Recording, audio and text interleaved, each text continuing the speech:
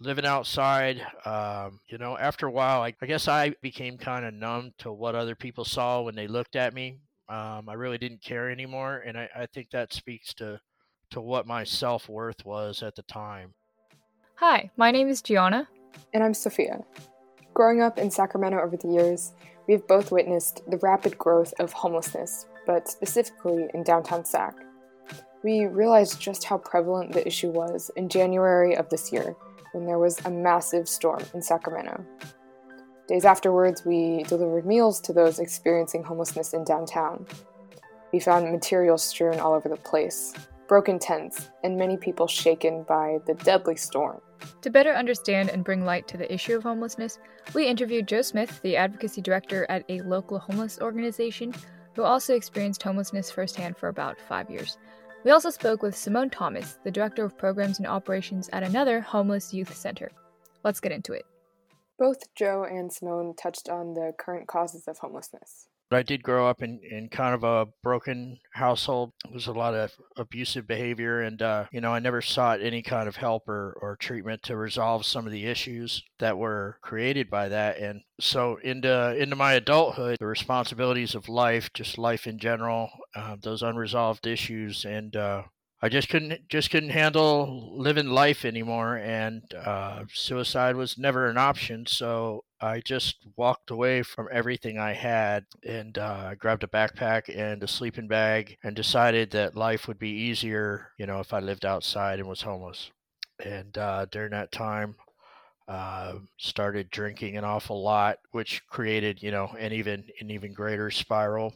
We had one young man and a young woman who lost their housing. It wasn't any, this was a while ago, it was before COVID. They lost their employment as well.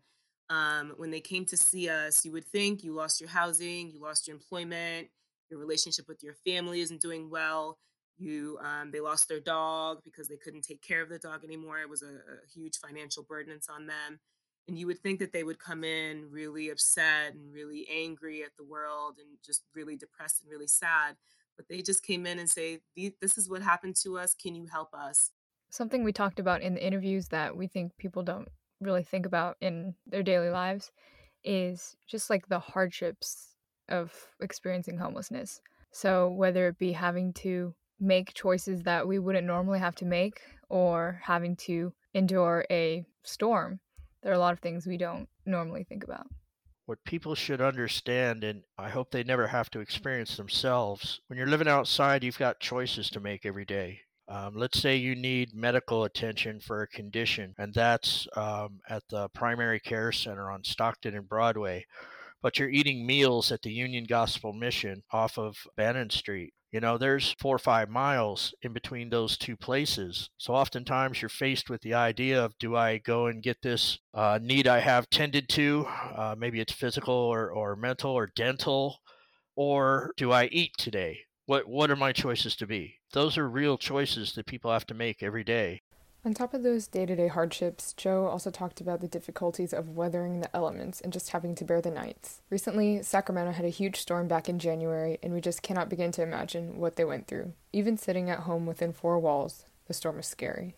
On January 26th, that was high winds, torrential rain. I remember, I'm sitting in my little office in my home now, and you couldn't help but listen to the storm outside. It was so bad, it took me back. I got to tell you, that night I was right back outside, rocking back and forth, scared to death. And in Sacramento County, there's over 5,000 people who are experiencing unsheltered homelessness. These are men, women, and children who weathered that storm in whatever they had to stay protected that night. Some were huddled in a doorway, some were in tents, some were in vehicles.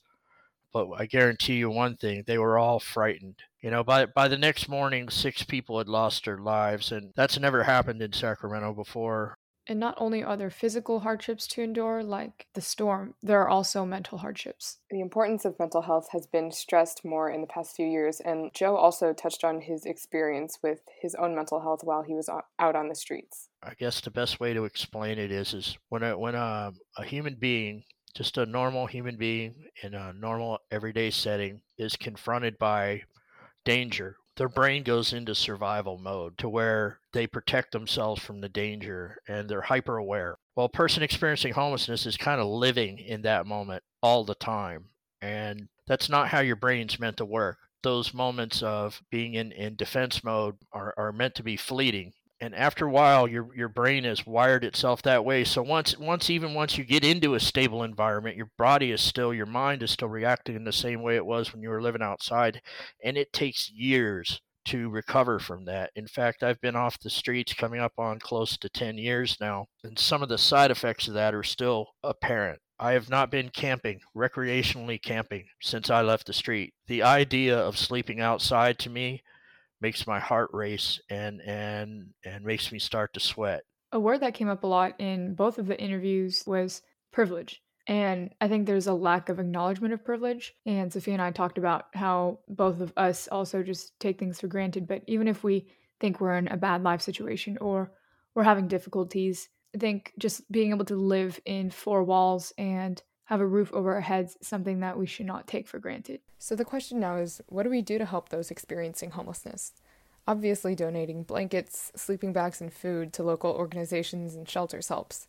But Joe also talked about getting involved in local politics and trying to find long-term solutions because homelessness in Sacramento is a prevalent issue as well as nationally. So I'd just like people to take a step back and acknowledge that housing is a privilege for us that not everybody here has. And that's something completely changeable. That can be changed. There's things we can do as a community. And those are the things that I want people to think about when they go through their day and they read the newspaper or they see someone, standing by a freeway off-ramp with a sign or a tent along the river, to think about that is a completely preventable situation. There's something that stuck with me that Simone also said, and it was just that doing something really small can go a long way. And empathy takes different forms. A lot of people will ask for money or ask for something, and it's okay to say no. If you don't have it, then you don't have it, and that's fine. But a lot of times they just want to be recognized that they're there. If they ask you for something and you don't pay any attention, that's more hurtful than saying no. Just say hello, say good morning, say, hi, how are you doing today? You don't have to have a whole drawn out conversation if that's not something that you're comfortable doing, but just acknowledgement that they matter, that them being there matters. And a lot of them really would appreciate that just alone. Thank you so much for tuning into this episode of Project Masterpiece. Make sure to follow this podcast from whatever platform you're on and also leave a review on Apple Podcasts if you can. Make sure to also follow at project.masterpiece on Instagram and feel free to DM any episode suggestions or comments. Have a good day and remember that you are a masterpiece.